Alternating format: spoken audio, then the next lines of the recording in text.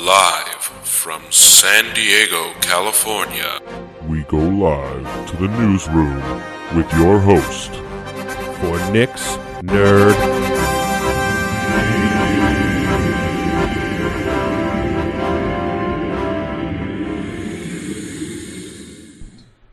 Oh, what up, fam? It's Nick, the host of this show. Alright, instead of annoying you with annoying voices.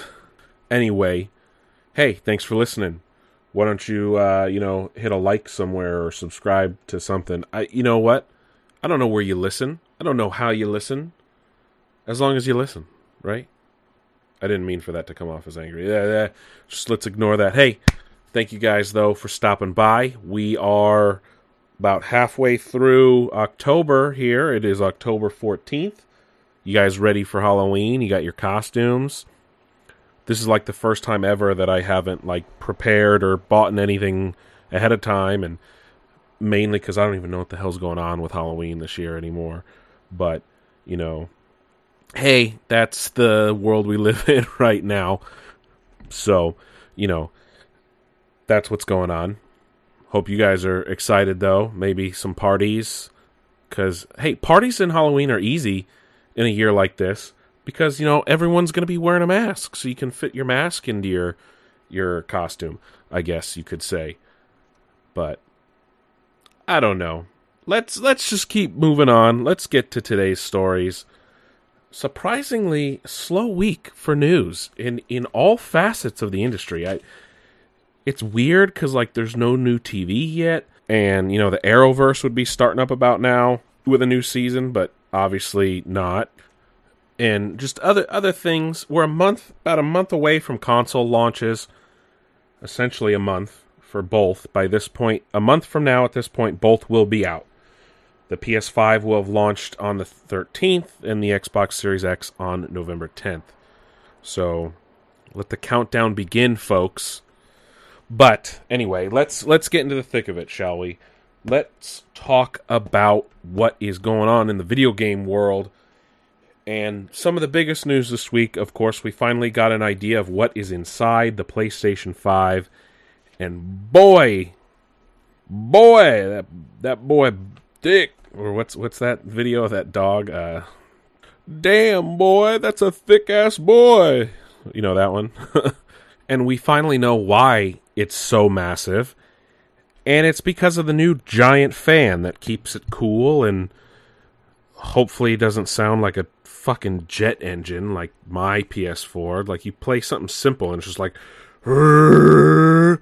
It's okay, that was terrible. But you get the idea. And I'm not the only person. You can go on Twitter and you can see a ton of it. And first off, so many parts. So many parts. Luckily, the side panels are somewhat easy to take off, and you can put expandable memory in it, just similar to, I guess, PS4. But, when you compare it to the Xbox Series X, and this is actually funny, it's this one almost looks over-engineered. And the Xbox Series X has a giant fucking fan, too. That whole top thing is a fan. But it makes you wonder, it's why is this so big, though? And it's very similar to how you had the 360 and how it just kept getting smaller, and then launch Xbox One, which was just a VCR thing, comes out and it's just I know they're overcompensating because they didn't want Red Ring of Death 2.0, but it's what's Sony doing? And it will help in a dramatic improvement in performance in terms of processing power and quietness, according to Sony's VP of Mechanical Design, Yasuhiro Utori. It does have 4 USB ports, which is awesome, because the PS4 just had 2. Which kind of sucks, because the Series X only has 2, I think, total. And it does have a USB Type-C, so that's even better. And HDMI and LAN.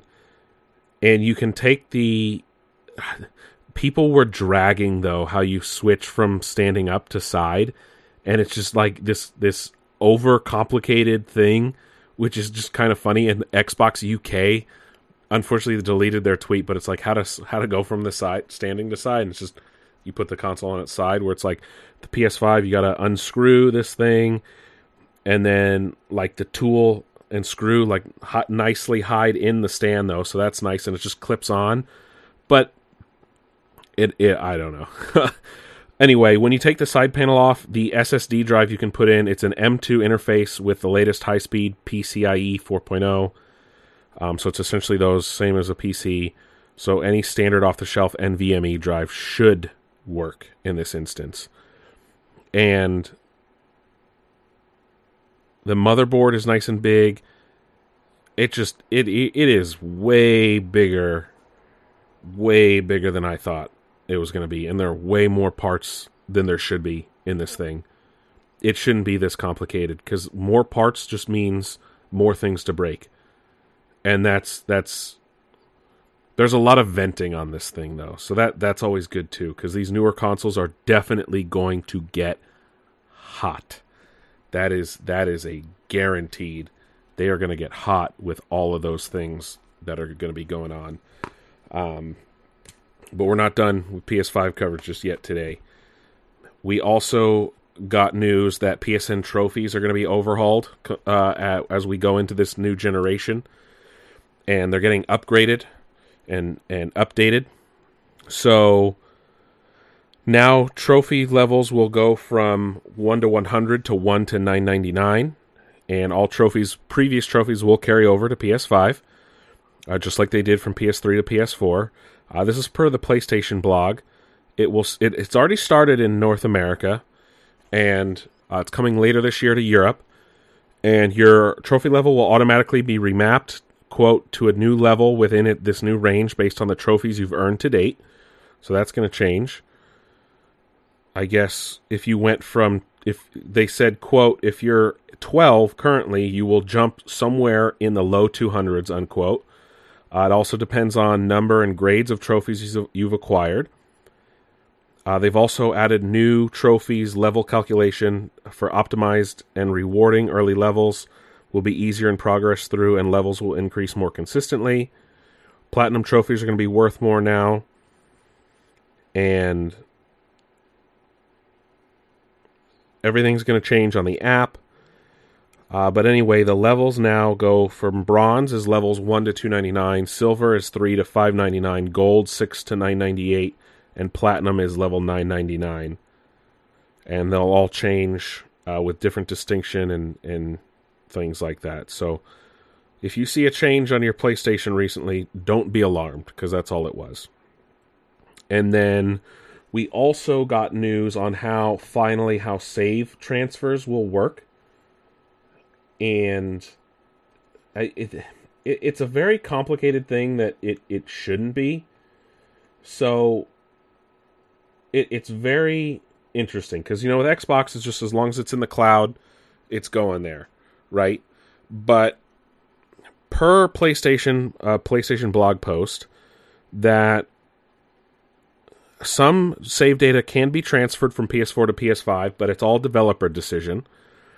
Cloud saves will be available for PS Plus members. PS5 customers will find that their digital library will transfer once accounts are synced. So, are they different accounts then? Streaming PS4 games to PS5 or PS Now will also be available, but they won't get a performance boost, which is opposite of what's on Xbox, which I understand, because I don't think it's kind of shitty that they can't, because it's a newer system and it's boosted, but there's no reason it shouldn't, is all I'm saying. And they also announced which games will not be compatible on PS5 from PS4. So you can transfer, quote, digital games and save data from a PS4 to a PS5 using Wi-Fi data transfer. No word yet on cloud saves, but I think they said that as long as your account is synced, you can. And digitally purchased PS4 games will just be a case of downloading them from your game library, which is pretty nice. Discs can just be inserted. Some updates may be required. and I guess there's a game hub in the UI, which they haven't shown off yet. Otherwise, there's pretty much just 10 games that will not be able to be playable on the PS5. Those include DWVR, Afro Samurai 2, TT Isle of Man, Just Deal With It, Shadow Complex Remastered, Robinson the Journey, We Sing, Hitman Go, Shadwen, and Joe's Diner. Well, that's pretty good. So a big chunk of PS4 games will be playable on your PS5. So that's a good, nice thing for a lot of players. So and it's actually really nice what they're doing with both consoles.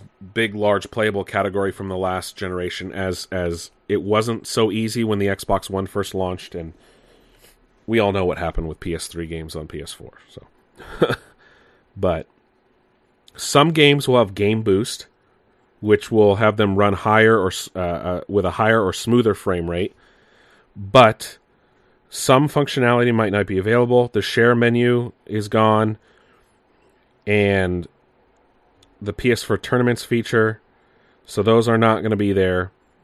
And you'll have to use the DualShock 4 controller for some of these games because you won't be able to use the DualSense.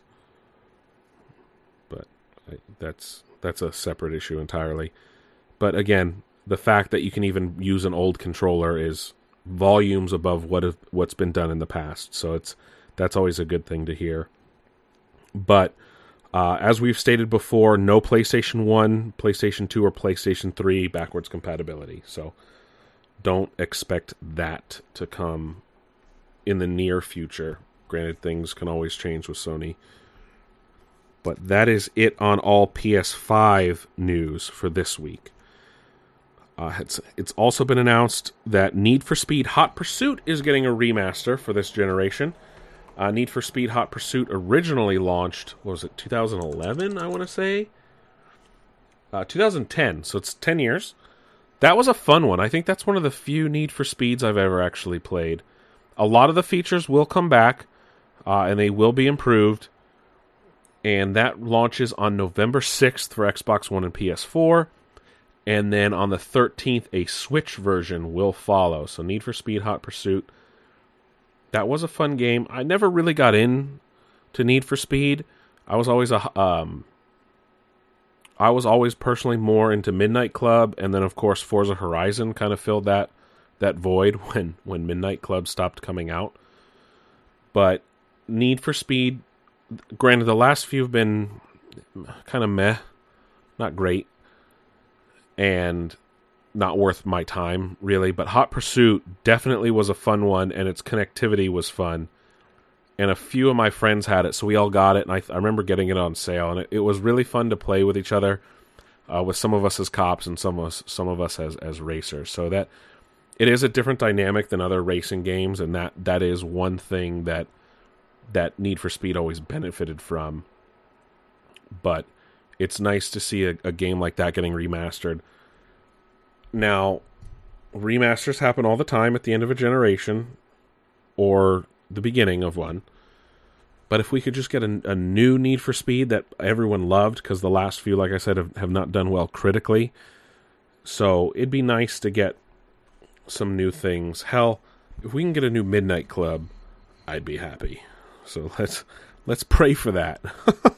Right? But Nintendo and Universal Studios Japan have announced that Super Mario World will now open in the spring of 2021. It was supposed to open this year, but it is on track now to open in the spring. And if you guys are in Japan, or if you get to go to Japan anytime soon, and you're going to Universal Studios Japan, you should be able to get to play around in Super Nintendo World. Like I said, opening in the spring, which means up until the end of May for theme parks.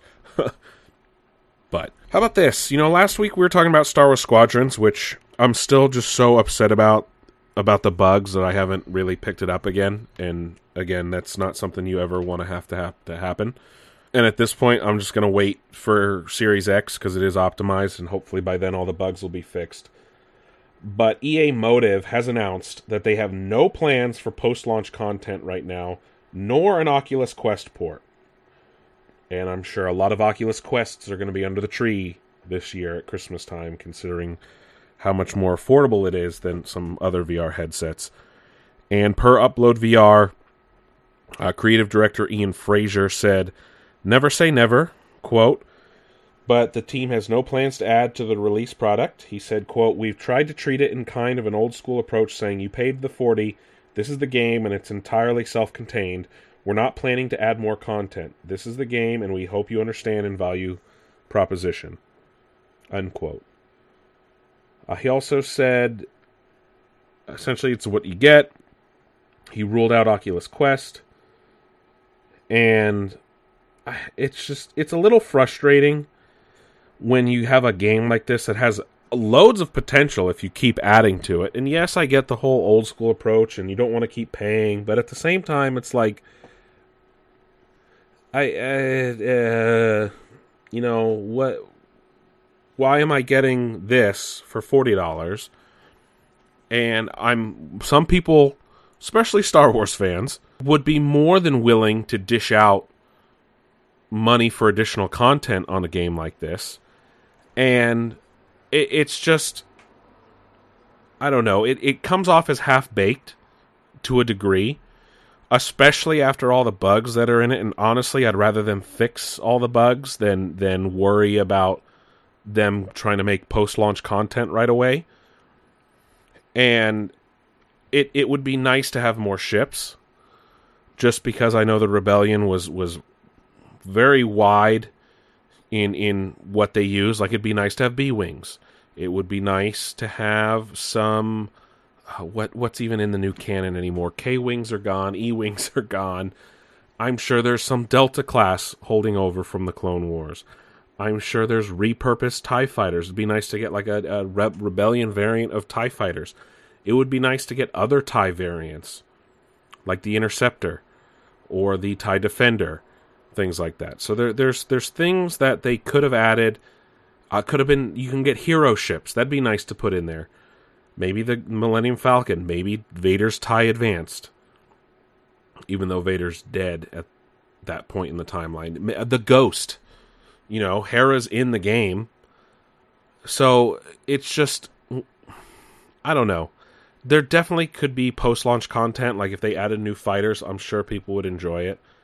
And at the same time, let's hope they make a Clone Wars version.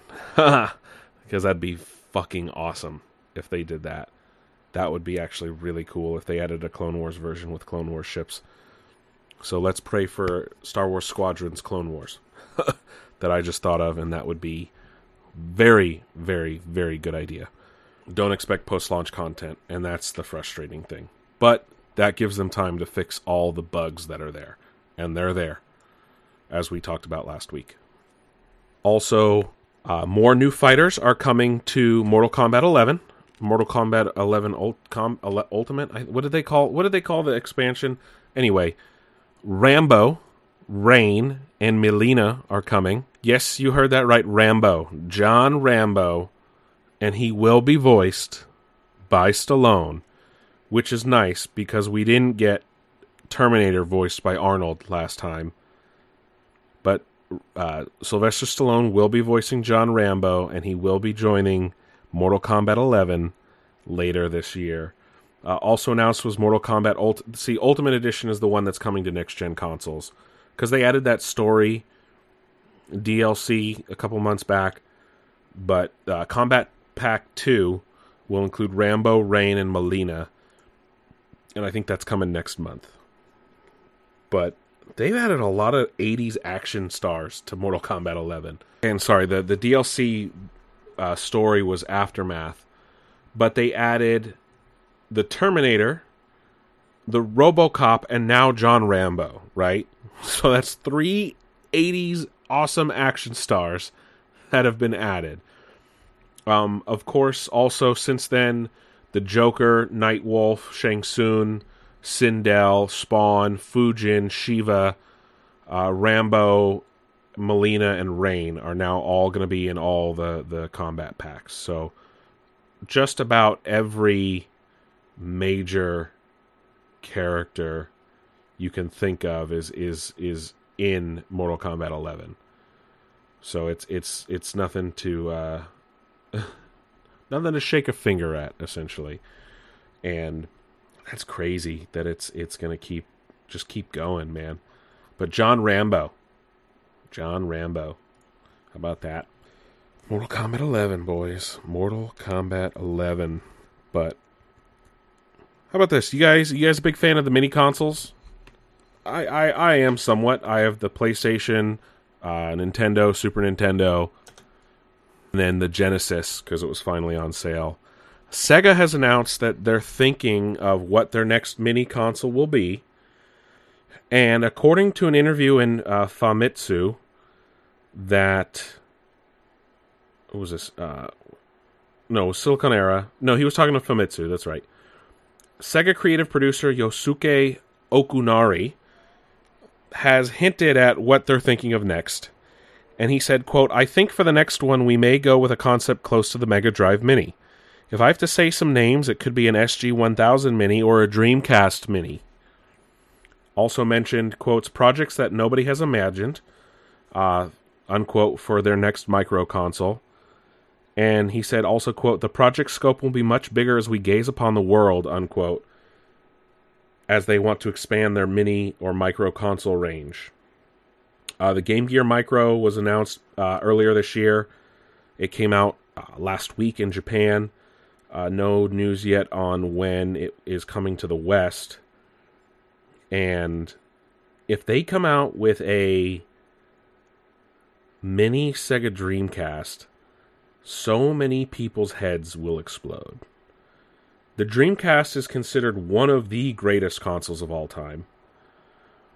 It was Sega's first disc console, like official disc console, wasn't it? No. The Saturn, I think the Saturn was. I don't remember ever playing on a Saturn. I don't think it sold very well or for very long, if I remember reading Console Wars all the way. The Genesis did have a CD drive, but it was... what was this? The Saturn was a... Okay, the Saturn was a disc. But it essentially came out... It came out in 1995, was discontinued in 1998, and then, of course, the Dreamcast came out a year later. Oh, wow, that's crazy. The Genesis came out in 1989.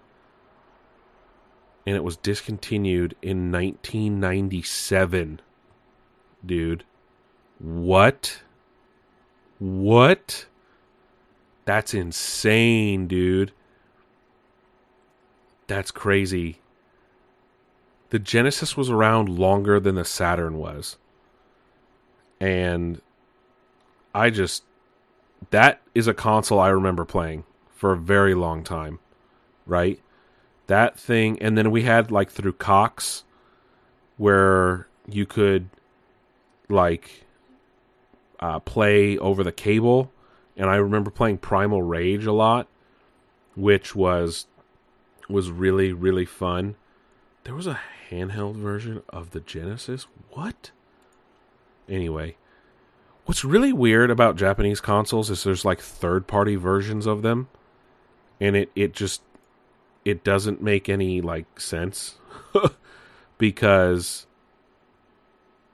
I don't know, it's... Why wouldn't you want, like, the official thing? But anyway, it's JVC had a version? What? Anyway, I'm getting distracted. Let's get a Dreamcast Mini. That's all I could ask for. That would make many, many people happy. Many people, because the Dreamcast it was not given its fair share or fair due, man. As long as they put Crazy Taxi on there, we're done, dude. Game over, man. Game over, man. That would be epic, though. 100% that would be a day one purchase for me, a Dreamcast Mini. And I would probably play that more than I play my PlayStation Mini or my Nintendo Mini. I haven't even, like, really opened my Genesis Mini. It's sitting in a box downstairs. Like, I have it, but I don't play it, and I should. I've just been playing way too much Warzone, man. Warzone has taken over. In a year that I could have blown through a black backlog, and I play freaking Warzone, right? But that's because I've been playing with friends, so there's a trade-off, you know? But it happens. It happens. Anyway, let's wrap up with video games with one last thing. Razer, yes, game peripheral maker Razer had its first convention and announced some new products. They announced their new Razer Blade Stealth, a new Razer laptop, a new mini microphone, and the first craziest thing to come out of Razer in quite a while is a new gaming chair called the Isker. Quote, redefining gaming chairs with one-of-a-kind external lumbar support system, high-density foam cushioning, stylish multi-layered synthetic leather, and more. That will release, that is out now, actually, for $499.99. It also comes with a 4D armrest system, whatever 4D means. Oh, because that can go up, down, out, I think. And a memory foam neck pillow as well. Oh, they're trying to get into that high-end gaming chair land. And it has 26 degrees of customization for the lumbar support. Works to reduce aches and strains by supporting full curvature of the spine. That's if you're looking for a new gaming chair. Gaming chairs are not cheap, my friends. They are not cheap, but they are supposed to be very comfortable. So Razer's getting in on that market. A new gaming chassis, the Tomahawk, that is out now as well. It is made by... What is this?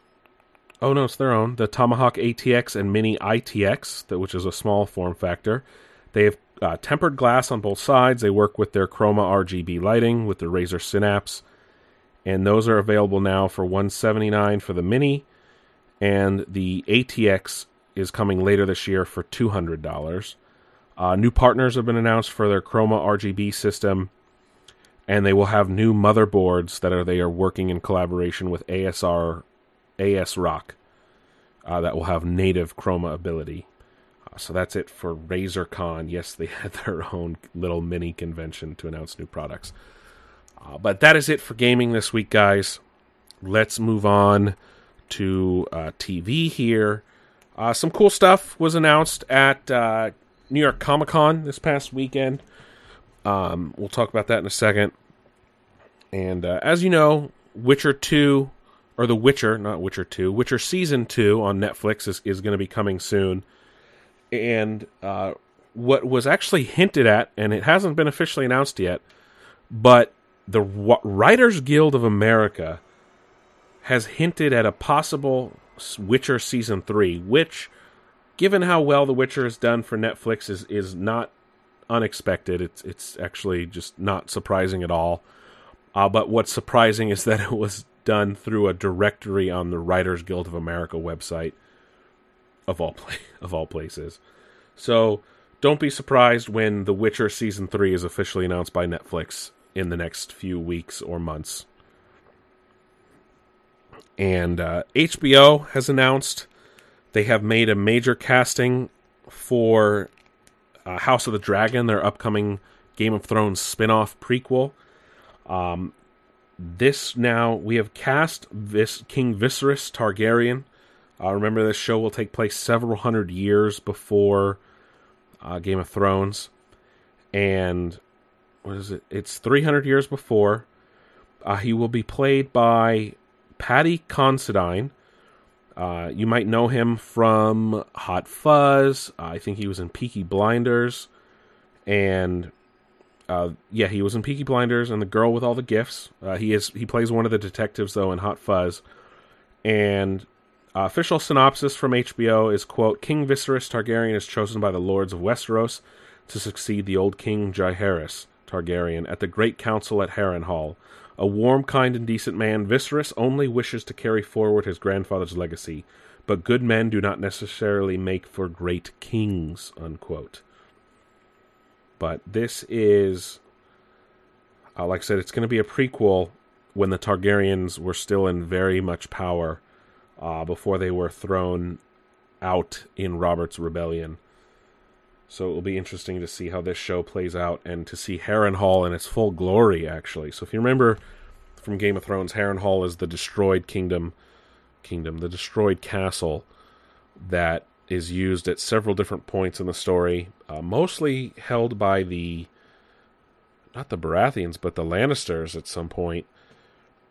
And yeah, no, it was the Lannisters held it. I think it was in their it was under their lands anyway, and they used it during their fight with the war in the north and things like that. But it's that castle that's just completely destroyed because who destroyed? I'm pretty sure that it was destroyed by a Targaryen king. I don't know when in the story though. My Game of Thrones lore is severely lacking, but that is something to look out for there. Can't wait to see when that show comes out. I guess it was recently delayed to 2022. We talked about that, I think it was last week or 2 weeks ago when we talked about that. That was 2 weeks ago when we talked about that. But that sucks, man. Yeah, that was 2 weeks ago.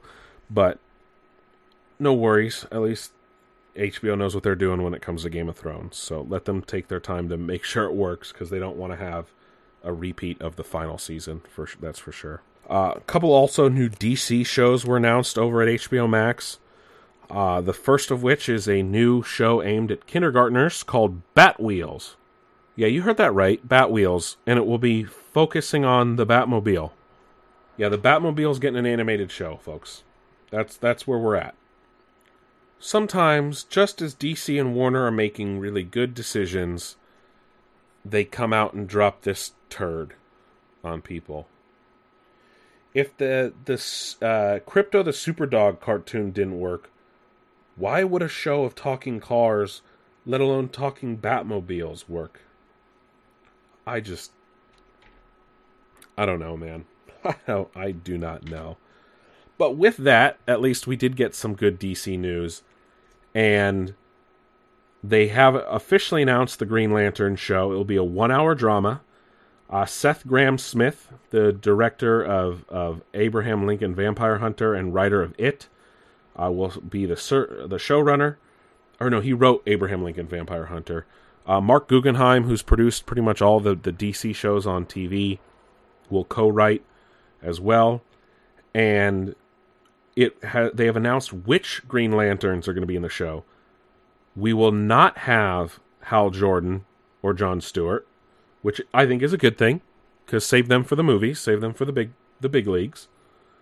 Otherwise, it will, quote, it says it will depict the adventure of a multitude of lanterns.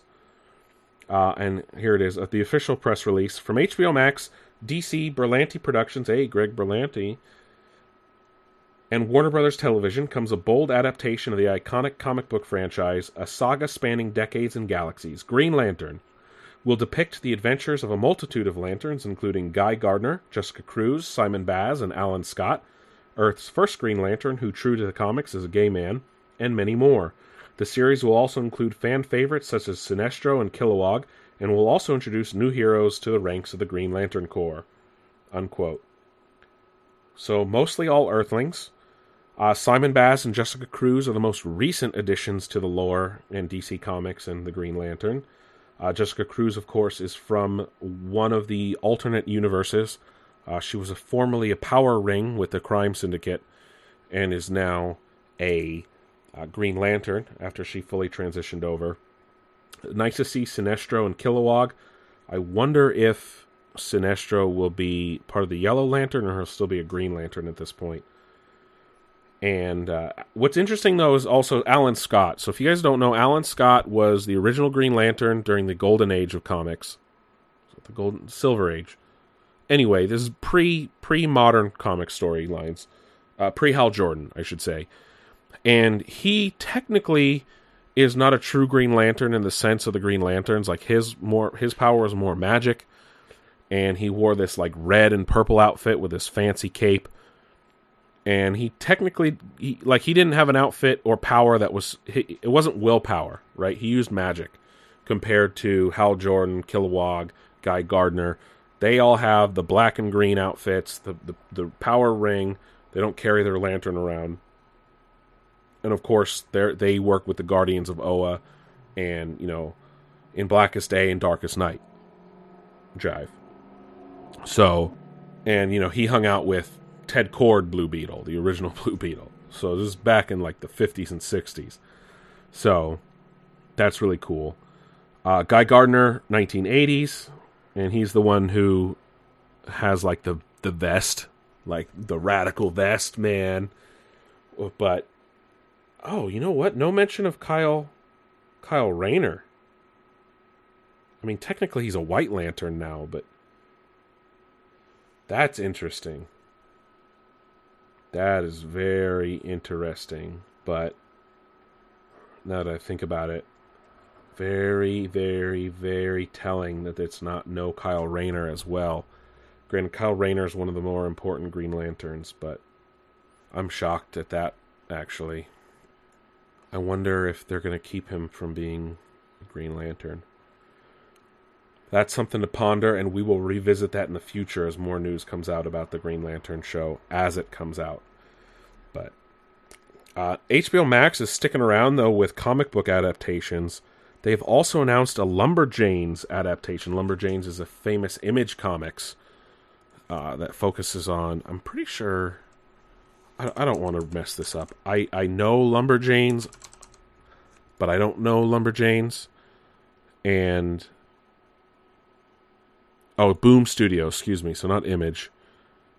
And it's this is per Wikipedia. The story follows a group of girls named Mal, Ripley, Molly, April, and Joe spending summer at a scout camp and the strange creatures and supernatural phenomena they encounter there. Originally planned as an 8-part series, the comic was made in an ongoing series following strong sales and critical acclaim.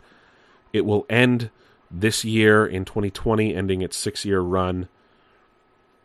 And let me see. Here's an overview per Wikipedia as well. The story is set in and around Miss Quinzella Thisquin Pennequiquil Thistle Crumpets Camp for hardcore lady types, a summer camp whose attendees are known as Lumberjane Scouts. The 5 scouts of the Roanoke cabin, Joe, April, Molly, Mal, and Ripley, witness a mysterious old woman transforming into a bear, and after following her into the woods, encounter a hostile pack of 3-eyed supernatural foxes. As more 3-eyed creatures start to appear, the girls task themselves with solving the mysteries surrounding the camp. Oh, that's cool. That's really cool.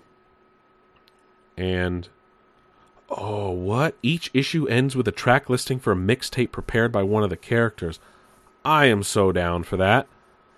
I do want to read this now, and I do want to watch the show. Oh, they were featured in a crossover with Gotham Academy already a few years ago. That was supposed to be a good series. Gotham Academy. That was I read good things about that one. So okay, so it is for, let me see. I don't know. I don't want to say anything. It's an all-ages, female-led, female-authored title. Oh, okay, here. Someone said Lumberjanes is the book that so many have asked for, both accessible and girl-friendly without sacrificing entertainment value for the older set. Girls doing for girls is important in comics, especially because it's traditionally dominated by male characters and creators. That's Allison Berry of Comicocity. Comicocity. That's probably how you say that. And it's won 2 Eisner Awards. That's a really good thing. GLAAD Awards. And so it's not live action. This is going to be an animated series. And it will be on HBO Max.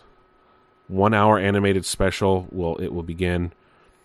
So I can't wait to see how that turns out. I want to read this book. I'm sure I can just get the collections now. So, yeah, Lumberjanes coming to HBO Max sometime in the future. Be on the lookout for that. And I think that's it for HBO Max stuff. Netflix has announced a new anime focused around Godzilla. It will be completely separate from the Godzilla anime that came out last year, the 3-part series. And we'll actually feature some former Studio Ghibli talents working behind the desk on designing Godzilla and some of the other characters. So that's coming next year. as well. And it looks to be very different. They showed off some of the characters, and it looks to be a different take for sure. And I'll take all things Godzilla, as long as it's good. Because I gave that other Godzilla anime a chance, and that shit was just, that was bad. That was so bad. I could not watch it, man. It was not good. And I did not like the animation style at all. That was part of the other reason. It's just, it was unbearable to watch, man. I could just not stomach it. Anyway, a few weeks back, we talked about the new Star Trek Prodigy animated series. It's going to be airing on Nickelodeon in the future. Well, got some heavy hitters coming to throw their weight behind this show. Kate Mulgrew, famous for playing Catherine Janeway, Captain Catherine Janeway of the USS Voyager, will be returning to the Star Trek universe to voice Catherine Janeway in Star Trek Prodigy. And it will officially be 20 years since she last played Janeway at the end of Star Trek Voyager. And of course, Star Trek Nemesis she had a cameo in, which was 2002. So technically 20, almost 20 years since she played Janeway last officially. And I wonder how it's going to tie into Prodigy, because Prodigy is about like those reckless, rambunctious teens who steal a starship or find an abandoned starship. Yeah, abandoned. And I wonder if she'll be washed out of Starfleet, if she's going to be on looking out for them. But Janeway is probably my second favorite captain. And I've been like in a real Star Trek kick since Picard came out. And of course, you know, I've been with Lower Decks. I've been watching and loving so much. I actually recently just went back to Deep Space Nine as well. Deep Space Nine was the show that got me into Star Trek. I would come home and watch it in the afternoons. It was, 4 o'clock? It was Deep Space Nine and Next Generation. Eventually I went just straight into Next Gen and was hooked from there. And I like the Star Trek movies too, but like I never like fully got into it until later. And man, Deep Space Nine is a lot better than I remember it.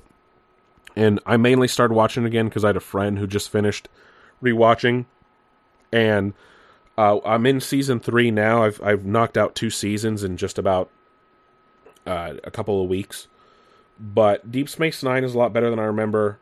I rewatched TNG about a year ago, so that's still really fresh in my mind. And I'm probably going to go back and rewatch Voyager, even though I've seen bits and pieces of it, probably when I'm done with this. And I started Discovery finally, for real this time. It's okay. Discovery's, I heard everyone said it gets better as we get to the end of season 1, so I'll give it a chance with season 3 starting up soon. But I do want to talk about Lower Decks, and the season finale of Lower Decks was just like amazing. Riker is in it. Of all cameos, I did not expect Riker and Troy, of all people. We got our first official canon appearance of the USS Titan, which is the ship that Riker becomes the captain of at the end of Star Trek Nemesis. Mainly because this movie takes place just a few years after that. And, oh man, he just comes in being all Riker. And he knows Mariner, which is even better. And while he's flying around, the theme of Next Generation is playing in the background.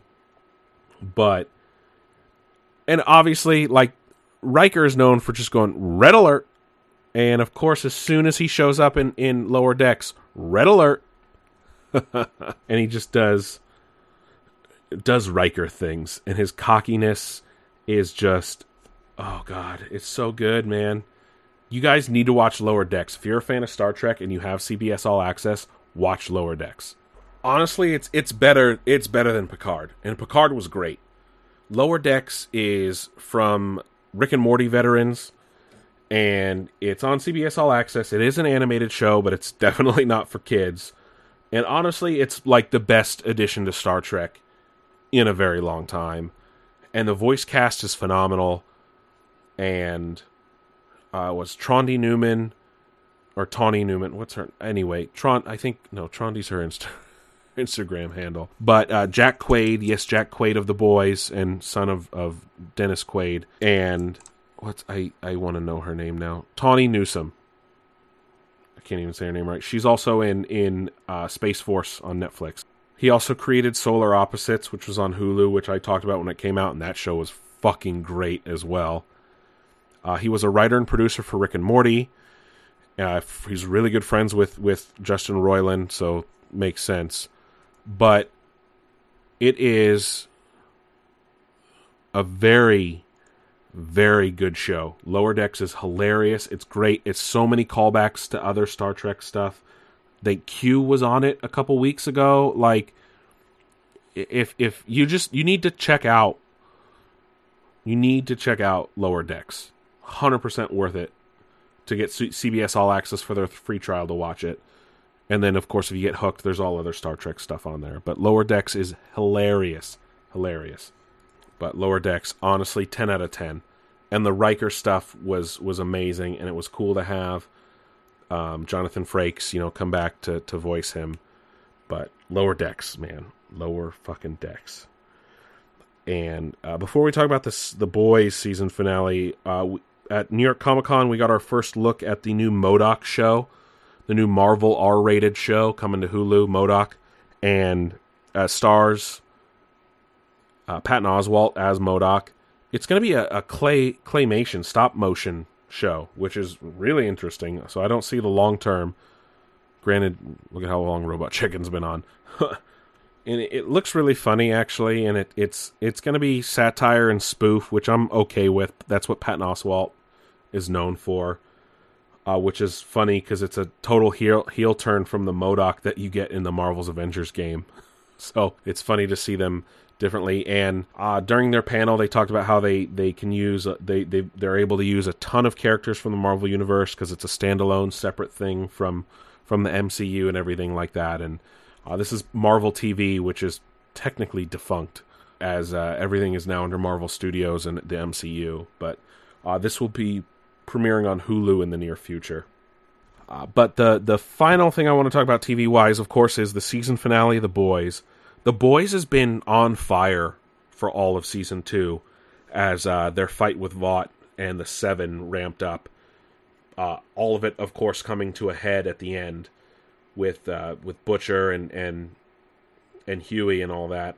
It was interesting to see what heroes fell on what side of things, especially with A-Train and where he ended up. We find out who it was that did all the head exploding in the penultimate episode. Stormfront got her comeuppance, not surprisingly there, in what was a beatdown between her getting just beat down by the female, played by Karen Fukuhara, Maeve, and Starlight. And that was just, whoa. And what she turns into, of course, Homelander's son causes that to get out of hand even more. But Maeve finally grown a pair and standing up to Homelander was really fun to see. Unexpected turns as well. That, of course, like I said, it pertains to who the head popper is, was not expected. And you wonder then, are they working for Vought? Are they doing their own thing? And it's kind of like, whoa, what's going on? What are we going to expect in Season 3? And it all caps off with a lovely scene of Homelander that I'm not going to describe because you just need to watch it. But Season 2 of The Boys was great. Season 1 was a great start off to the show. Season 2, clearly they came into their own and knew what they were doing, which means Season 3 should be like amazing. And I know I'm setting really high bars, but what I mean by that is like they know where they can go, what they can't do, and they know what works, so it's going to be like smooth sailing for Season 3.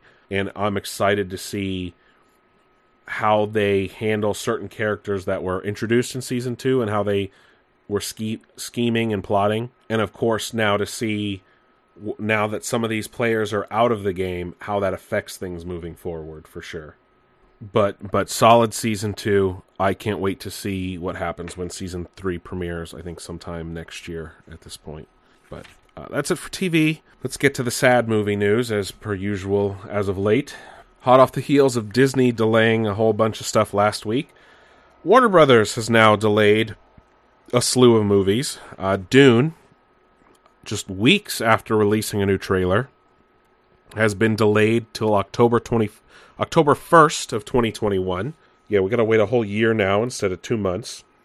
The Batman, which has faced multiple delays due to COVID, has now been delayed from October of next year to March 4th of 2022, which now delays all the other DC films. The Flash is now November 2022. Shazam 2 has been moved to June 23. And Black Adam has been pulled from the schedule, which will only be temporary. I don't think we have to worry. They just showed it off. The Rock is a big bankable star. They're not going to not release Black Adam. Like no need to fear. They're just need to restructure and figure out how it's going to fit into their plans.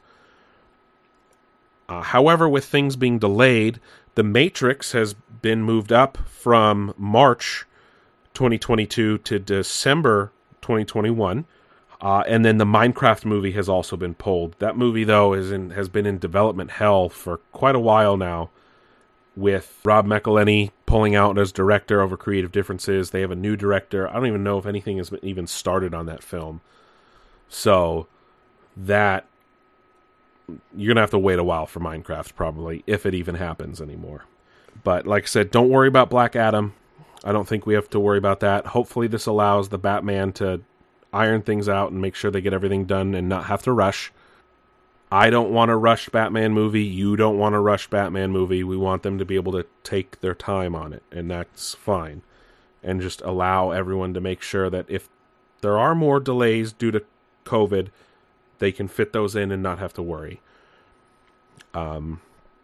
Which just sucks. It just sucks. Let's be honest, it sucks that we have to wait even longer. But it gives more time between Batman films, which could be beneficial as well. But I don't know. Sucks, man. Anyway, we are getting, I don't know if you guys know this, but the cinematic version of Resident Evil is getting rebooted. And this comes from Constantine Film and Johannes Roberts, the new writer and director of the new film. It's going to be an origin story, so we're going back to the beginning here. So that this isn't, Paul W.S. Anderson and Mila Jovovich. This is new set. It will be set in 1998 on a fateful night in Raccoon City, and it's separate from the Netflix show. They've announced the cast. So it will star Kea Scodelario, who was in Maze Runner and one of the more recent Pirates, as Claire Redfield. Hannah John Kamen, who played Ghost in Ant-Man and the Wasp, as Jill Valentine. Robbie Amell, cousin to Stephen Amell, who was in the Legends of Tomorrow for a short period of time, and was also in Upload, the new show on Amazon, will play Chris Redfield. Tom Hopper, who you might know as playing number 1 in Umbrella Academy, will play Albert Wesker. Avon Yogia, I'm guessing, who was in Zombieland Double Tap, will play Leon S. Kennedy. And Neil McDonough, who was just a fantastic actor and was also in a lot of the Arrowverse, will play William Birkin, Dr. William Birkin. And that it's a big departure from the previous cast, of course. Oh, this is funny. I don't even remember some of these people. I haven't seen half of the Resident Evil movies in a long time, but per the director, Johannes Roberts, he said, quote, "I really wanted to go back to the original first 2 games and recreate the terrifying, visceral experience I had when I first played them, whilst at the same time telling a grounded human story about a small, dying American town that feels both relatable and relevant to today's audience." And it looks like they're going to blend elements of the first 2 games and all that. So that's a good sign. And It is Constantine Film who did produce the original films, but it won't be related to those. And it's separate, like I said, from the Netflix series that Capcom is working on.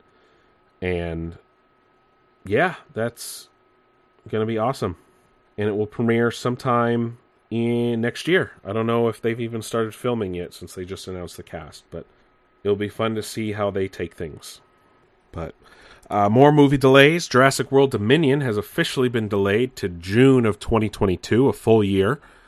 Granted, filming was delayed for months this year, obviously, due to everything going on in 2020. Most recently faced some delays as some of the crew had positive diagnoses. So, again, another film needing more time to grow, and that's okay. And who knows, if they finish early, maybe it will come out earlier. It doesn't, as long as they do it right. As long as they do it right. God damn it, why? I'm so sad. The movies is like one of my favorite things, and it just sucks not being able to go. But anyway, The New Mutants, the most recent and final Fox X-Men film, will hit digital HD and home video on November 17th. So about a month from now, you'll be able to watch New Mutants if you didn't see it in theaters. If theaters opened near you, that is. But home release November 17th. And then we got some news regarding the MCU. It looks like, on top of Jamie Foxx coming back to Spider-Man, Benedict Cumberbatch has signed on to play Doctor Strange in Spider-Man 3, which has now led to a massive wave of speculation regarding the Spider-Verse, since Doctor Strange 2 is the multiverse film, and how that will tie into the MCU and make it bigger. But now, rumors abound. Now, a week, considering this news came out after the Jamie Foxx thing, and even though Jamie Foxx says he's playing a different version of Electro, now people are wondering if, with Cumberbatch coming in as Doctor Strange, does that mean we're getting a crossover? Like, this is officially that Electro coming over from a different universe? Granted, they've played around with the multiverse already with Far From Home. Of course, we had the Spider-Verse movie. Now people are wondering if this will mean Andrew Garfield and Tobey Maguire. Does this mean we'll get different villains? It's a whole lot of stuff flowing around out in the ether right now with not a whole lot of official things coming around. So they will start filming next week, I think it is, in Queens. What's funny is they're filming under Serenity now, and if you're a Seinfeld fan, it makes sense. But Spider-Man 3 begins filming later this month and is expected to release later next year. So be on the lookout for that. And speaking of the MCU, Disney Plus has actually reorganized its Marvel section. And if you go now, you'll see non-MCU films will be labeled Marvel Legacy movies. So X-Men, Fantastic Four. And then now, this is per The Verge, they're also listed by phase. So Phase 1 films, Phase 2, Phase 3, Phase 4. They also have one in timeline order, so chronological. And that's really cool. So like it starts with Captain America, then Captain Marvel, Iron Man 2. And then, like I said, Marvel Legacy films. And then Marvel Legacy animated shows. So that will help you understand what's going what and all that kind of stuff in the Marvel section of Disney Plus. Disney Plus is constantly changing and updating and things like that. So it was, I know people complained about how Marvel was organized in the beginning. I don't do a whole lot of Marvel on Disney Plus. I stick to Star Wars and like just traditional Disney things, but that's it's nice to see them organize that for people who maybe haven't seen it or who are new to the MCU in general. And that's a nice way to organize things. But that is a fun thing to go on with that. And just wrapping up Disney here. Disney has announced that their new Pixar film Soul, which was originally scheduled for a theatrical release, I think this month or next month, will now officially release on Christmas Day on Disney+. No word on if they are going to charge for it like they did Mulan. The press release didn't mention it, so they're speculating that probably not. But again, it could be possible. I mean, they put they put Onward on there for free. Granted, it was already in theaters for a couple weeks before that, but you should be able to watch Soul Christmas Day on Disney Plus. And that's it for movie news. Actually, you know what? I did want to talk about this. Gal Gadot will be playing Cleopatra in a film for Patty Jenkins, who's directed her in both Wonder Woman films.